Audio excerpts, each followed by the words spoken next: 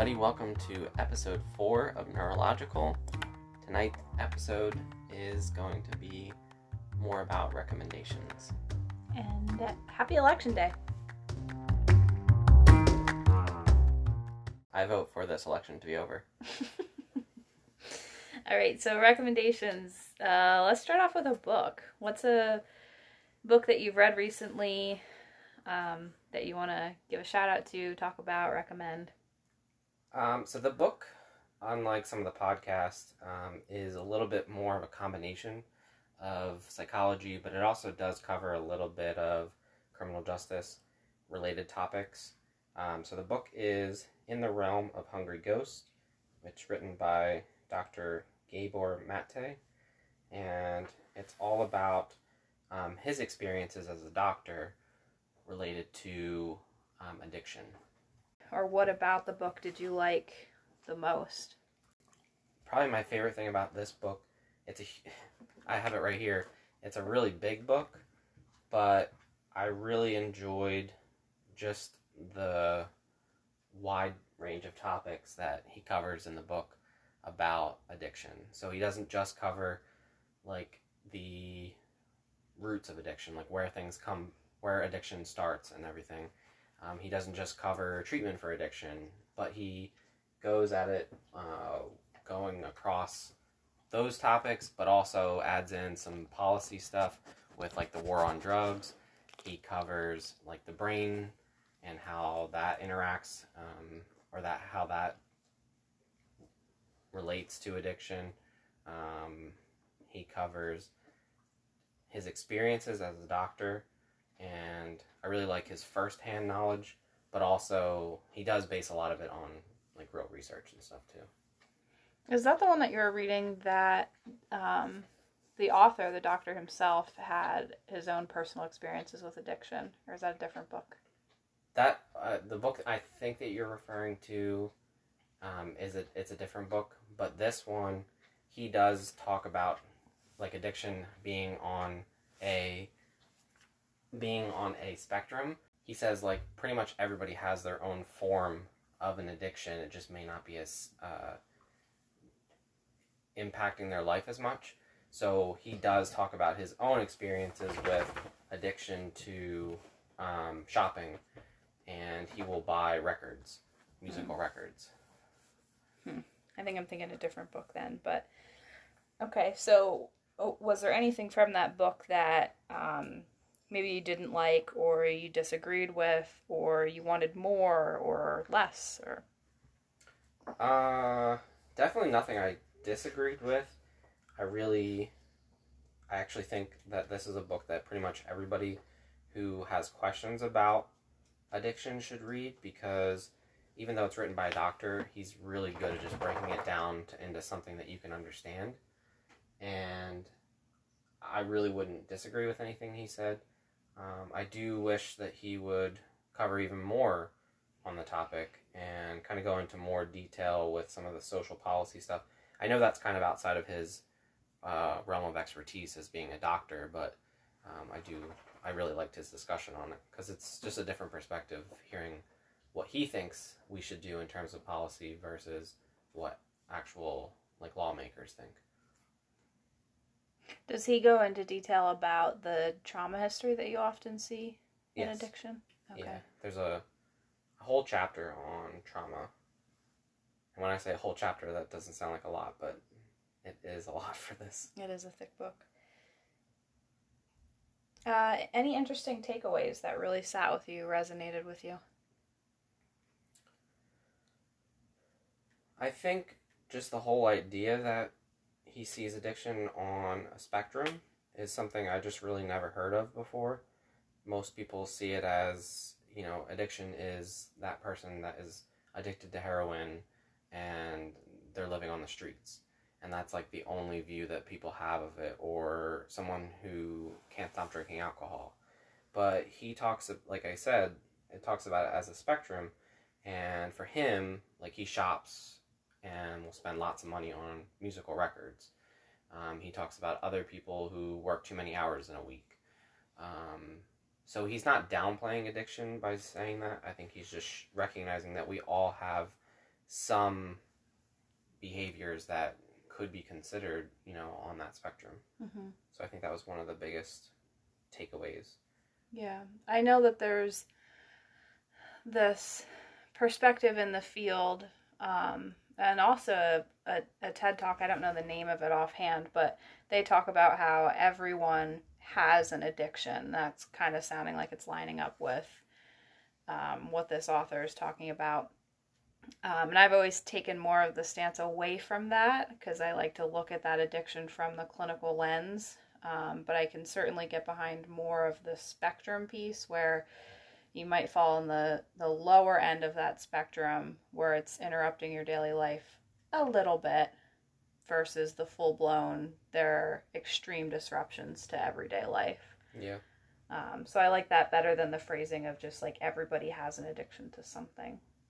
Yeah, I think a lot of the stuff we're talking about now is people like to refer to as on a spectrum, mm-hmm. versus saying everyone has an addiction would kind of be, one, alarming to some people, and also it would feel downplaying to others. Mm-hmm. They'd be like, well, that's not the same as what I'm experiencing. But if you put it on a spectrum, then it's fair to say that we all fall somewhere on there. Right.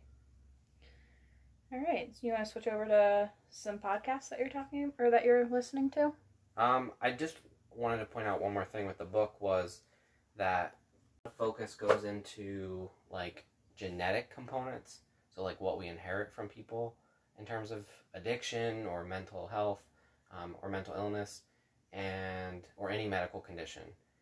And one of the things I really liked in his book was he kind of not disproved, but kind of battled some of that idea that, we put so much emphasis on genes, and that it's actually, there's a lot of social influence and a lot of environmental stuff from the way our parents raise us.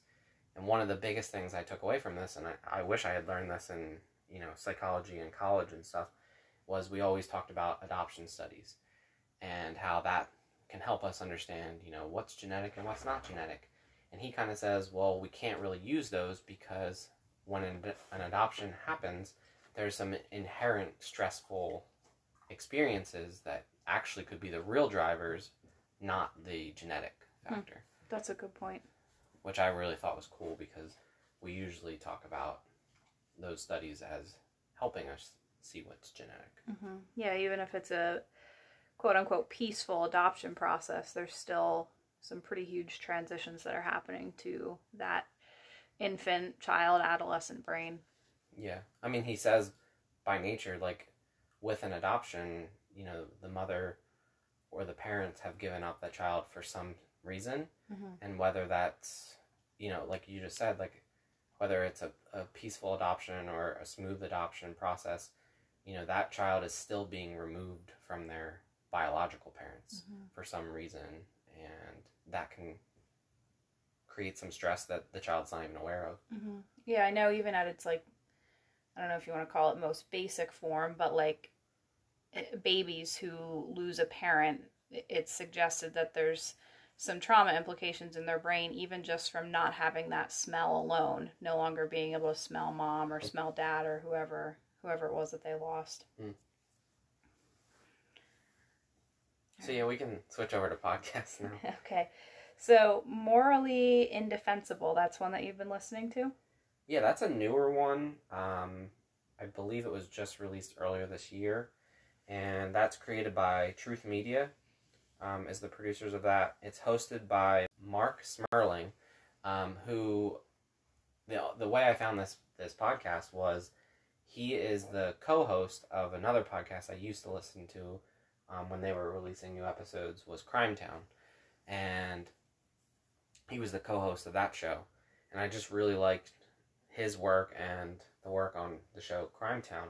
So I thought I would check this one out, even though it's by a different producer technically, but he's still the host of it. So I gave this one a shot, and it's an 8-part series. So it's a little different from some of the other ones that are just new information every week. This one, it has a set beginning and end of the story, and I've been really enjoying it as I've been listening to it, and I actually just finished it up today. What's the typical length on those episodes? For that show? Mm-hmm. Those ones are about 25 to 30 something minutes. Mm-hmm. So they're actually a little bit shorter, which sometimes I like that. Just it switches it up, and you can listen to more episodes more quickly. And just general gist, what can listeners expect out of that one?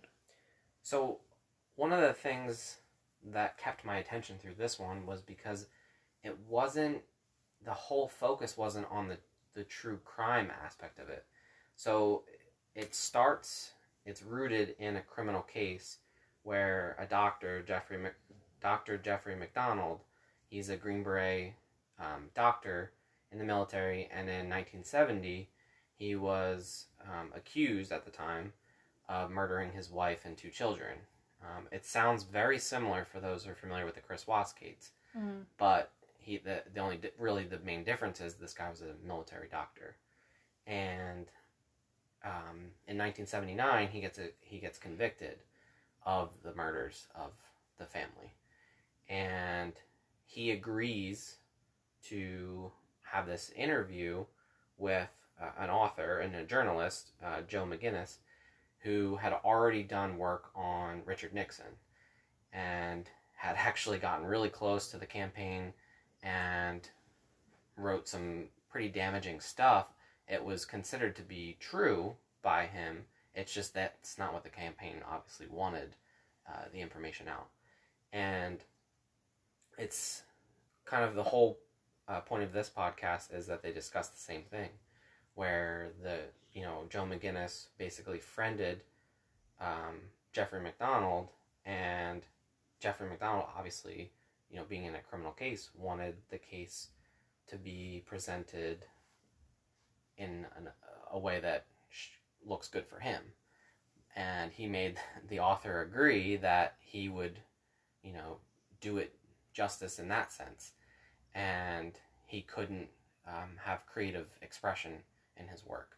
Meaning, he couldn't write, if he found the information to be slightly different based on his investigation as a journalist, he couldn't go that direction because he made that agreement with Jeffrey McDonald.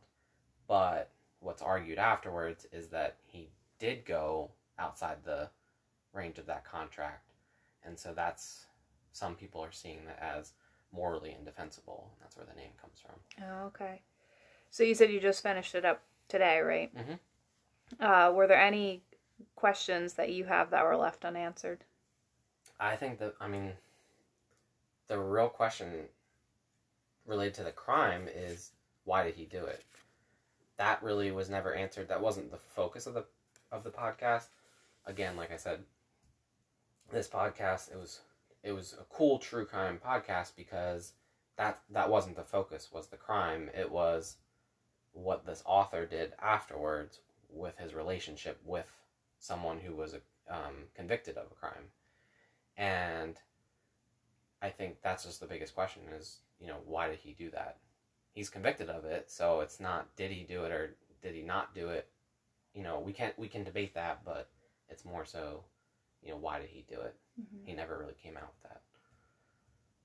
This might be a silly question, but would you say that is a question that's left unanswered in many, many cases? The why? What was the motive? Why would that person do such a thing? Yeah, I think the what, what happened, that gets answered, whether it's 100% or not, it's usually answered, but the why, that's just, that was in 1979, he was convicted, and people still don't really understand why. Mm-hmm.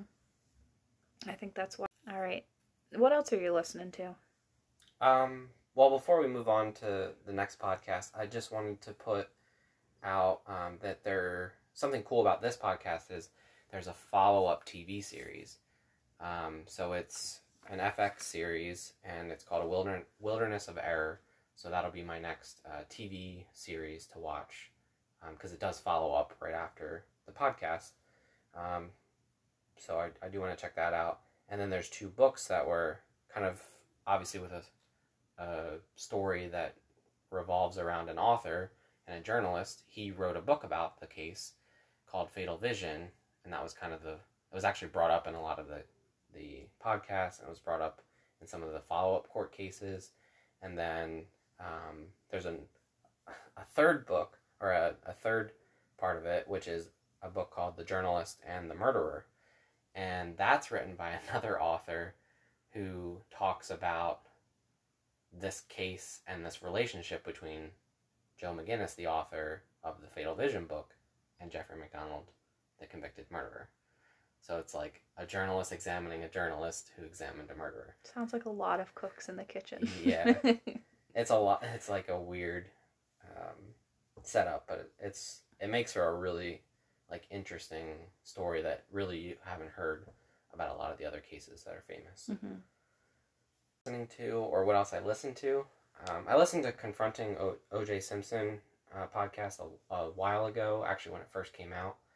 And this one is produced by Glass and Wondery Media, and it's hosted by Kim Goldman. And for those of you that aren't familiar with the O.J. Simpson case, Kim Goldman is the sister of Ron Goldman, who was one of the people who was found dead at the O.J. Nicole Brown Simpson's house. So Nicole Brown Simpson was found dead, and then also Ron Goldman.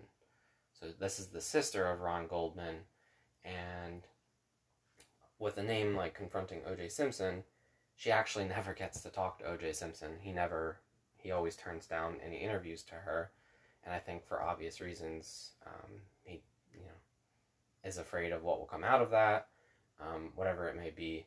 But she confronts him as the sister of a victim of homicide not a victim of homicide, I should correct myself on that, because for those of you who don't know, O.J. Simpson was found not guilty of murder, but he was found guilty in a civil trial of wrongful death. So I can't say a victim of homicide technically. But now we know what you're thinking. Yeah. Please don't tell O.J. Simpson. But as a sister of a victim who was killed, she confronts that case through interviewing all the people who were involved in the case. So she interviews some of the detectives, the prosecutor on the case. She interviews a grief expert at one point. Obviously not involved in the case, but she just wants to kind of reflect on her own grief.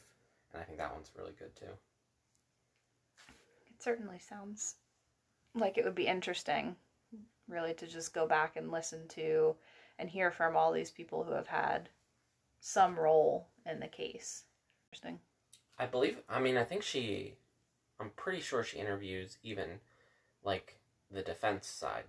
So not just what it would be, what you just said, favorable to her, but she does, I do give her a lot of credit and respect. Obviously she's emotionally charged in this case, but I think she does approach it from, she just wants to understand, what happened with the case. Because the case is what it is. Unlike the defendant in the case, the victims' families can't appeal the outcome of the case. They can't say, well, we don't like the outcome, let's appeal it. Mm-hmm. But the defendant can always do that. So it's just kind of an interesting flip of the coin there. Yeah. So how about the Have You Seen This Man podcast? Have You Seen This Man podcast that I know you've been listening to?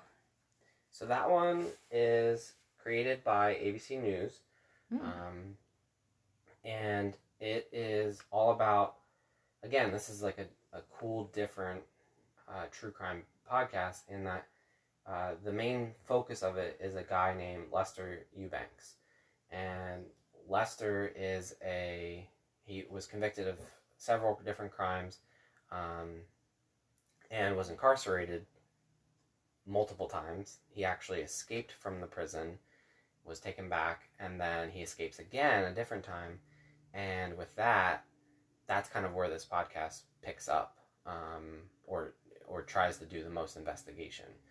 So it does give you a little background, but then it also is kind of just figuring out where this guy is, because when he escapes, there hasn't been any real updates of where this guy is.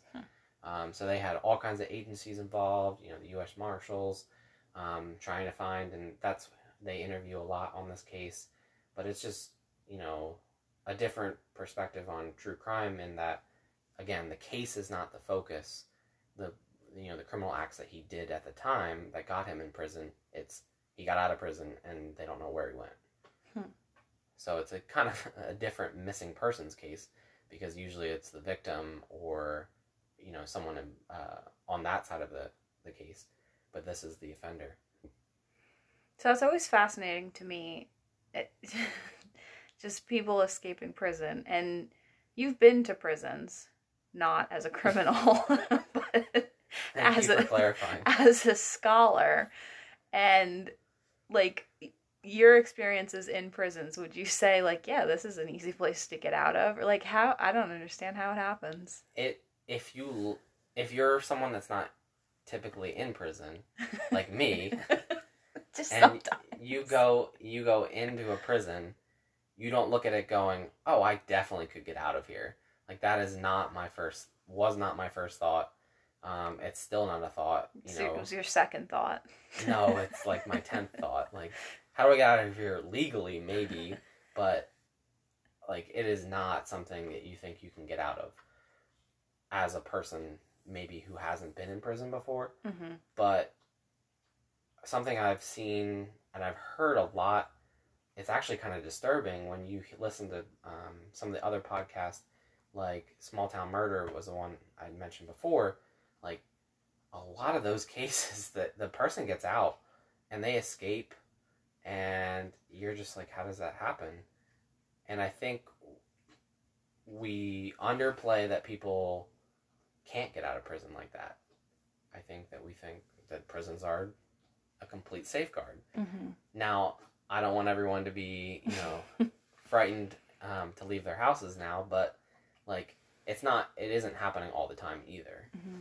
But I think it's just amazing that people do escape from prison.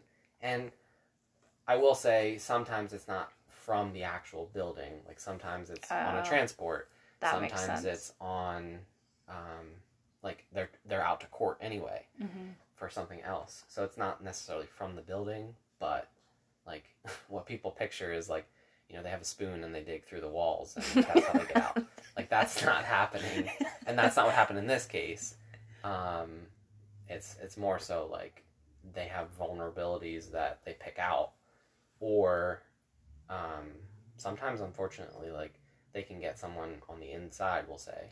Well, yeah, I was just going to say, we had, in one of my social work classes in undergrad, someone who was incarcerated for a pretty lengthy time had come in to speak to our class, and that was one of the insights he shared, was just the networking and connections that can happen between prison inmates and guards even. Now, I'm not saying that all correction officers are getting people out of prison, but those connections definitely do happen. Mm-hmm. He wasn't talking about it in the context of helping him escape. It was more for fun. Yeah. But yeah.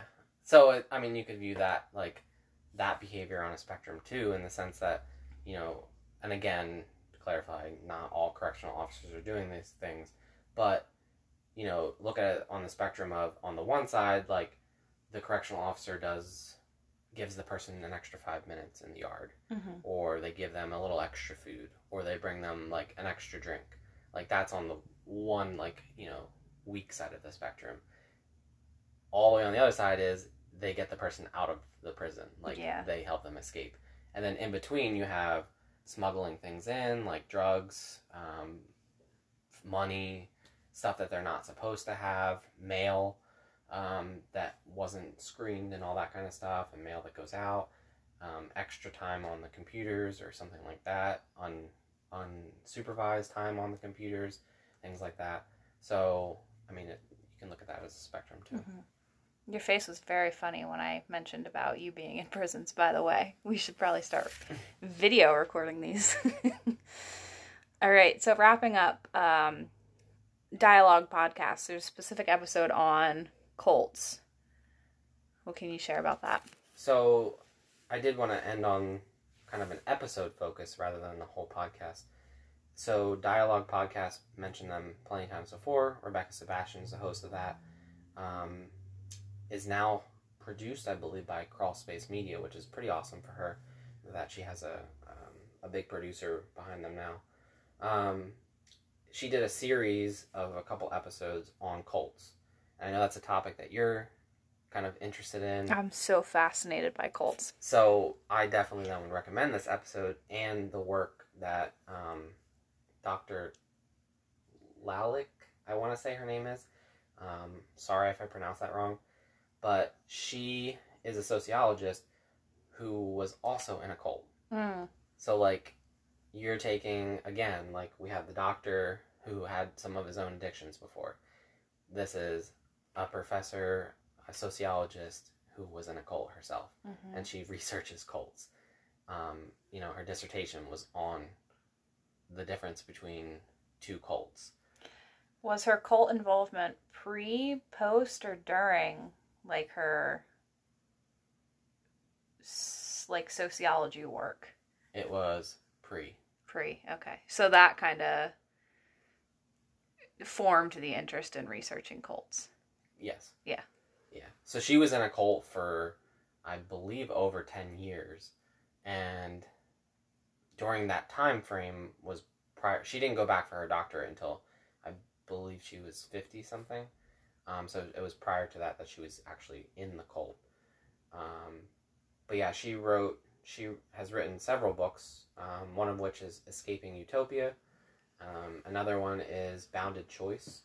So, Bounded Choice, the title for that is actually her terminology for what she would call brainwashing. So, I'm sure you're familiar with, they always say, like, I was in a cult and I was brainwashed. But she says a better term for that is not brainwashed, but they were given bounded choices. And bounded choice meaning that you have choices in a cult, but you really don't, because they're all bounded to something. So if I choose to do this, there's consequences for that. And everything that the people, it seemingly seems like they are choosing, are not actually choosing. They have to do these things because that's how they live up to the person that they're worshiping. That's how they live up to, the cult's mission.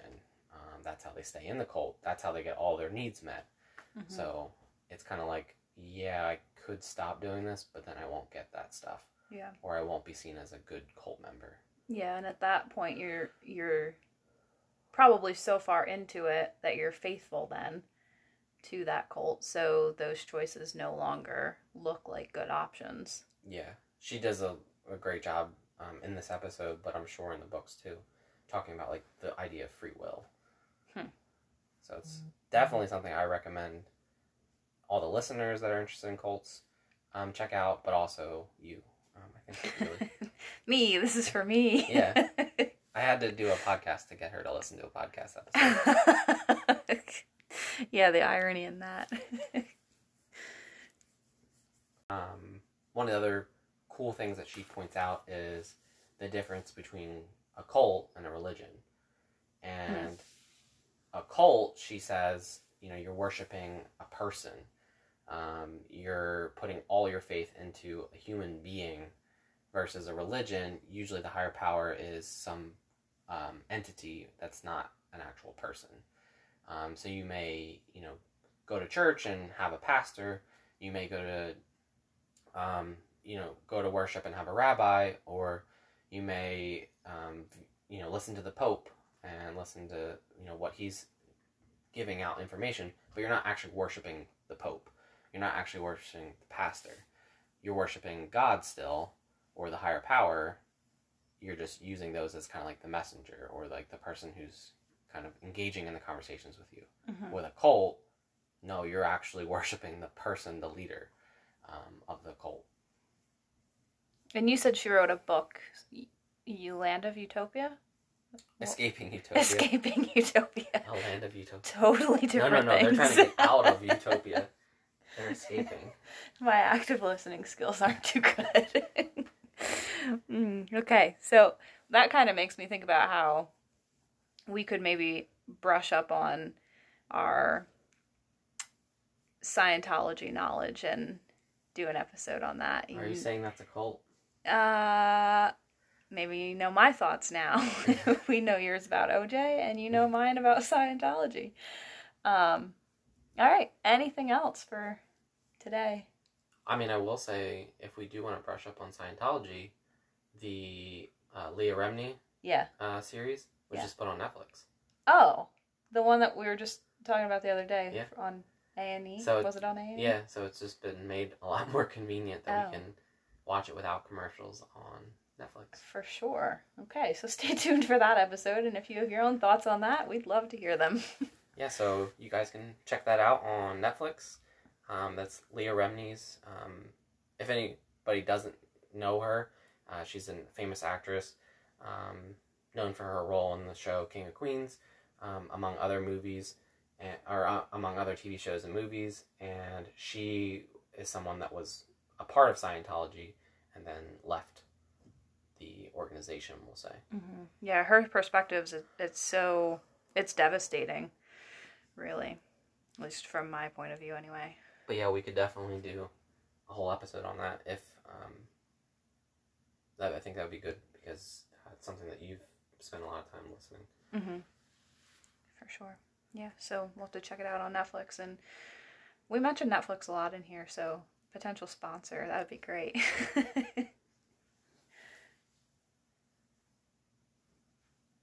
So we won't do what I'm listening to, reading, watching, all that kind of stuff, because this whole episode was about kind of that. But I will say that I am excited to read a book. I'm excited to read a book. Sounded pathetic. That I actually want to read now. So I did just buy a book last week, I think it was. It's all about the brain defense. So it's about the insanity defense, and there's they cover a case in New York State throughout it, and talk about kind of the background behind that case, or behind that defense. So I'm excited to read that. Yeah, stay tuned. But thank you all so much for listening. I hope you check out Neurological on Instagram, Facebook, and you can also check out my website, which is neurological.wixsite.com/neurological. And on there, you can get the links to my podcast. You can get the links to my social media, past blog posts, and you can also check out the Neurological shirts that were produced through Turning Leaf. They're still available, so you can check those out. And for cute puppy photos, you can look up Sit Stay Blog on Instagram. Also known as the blog that features the dog who was shaking her ears the whole time.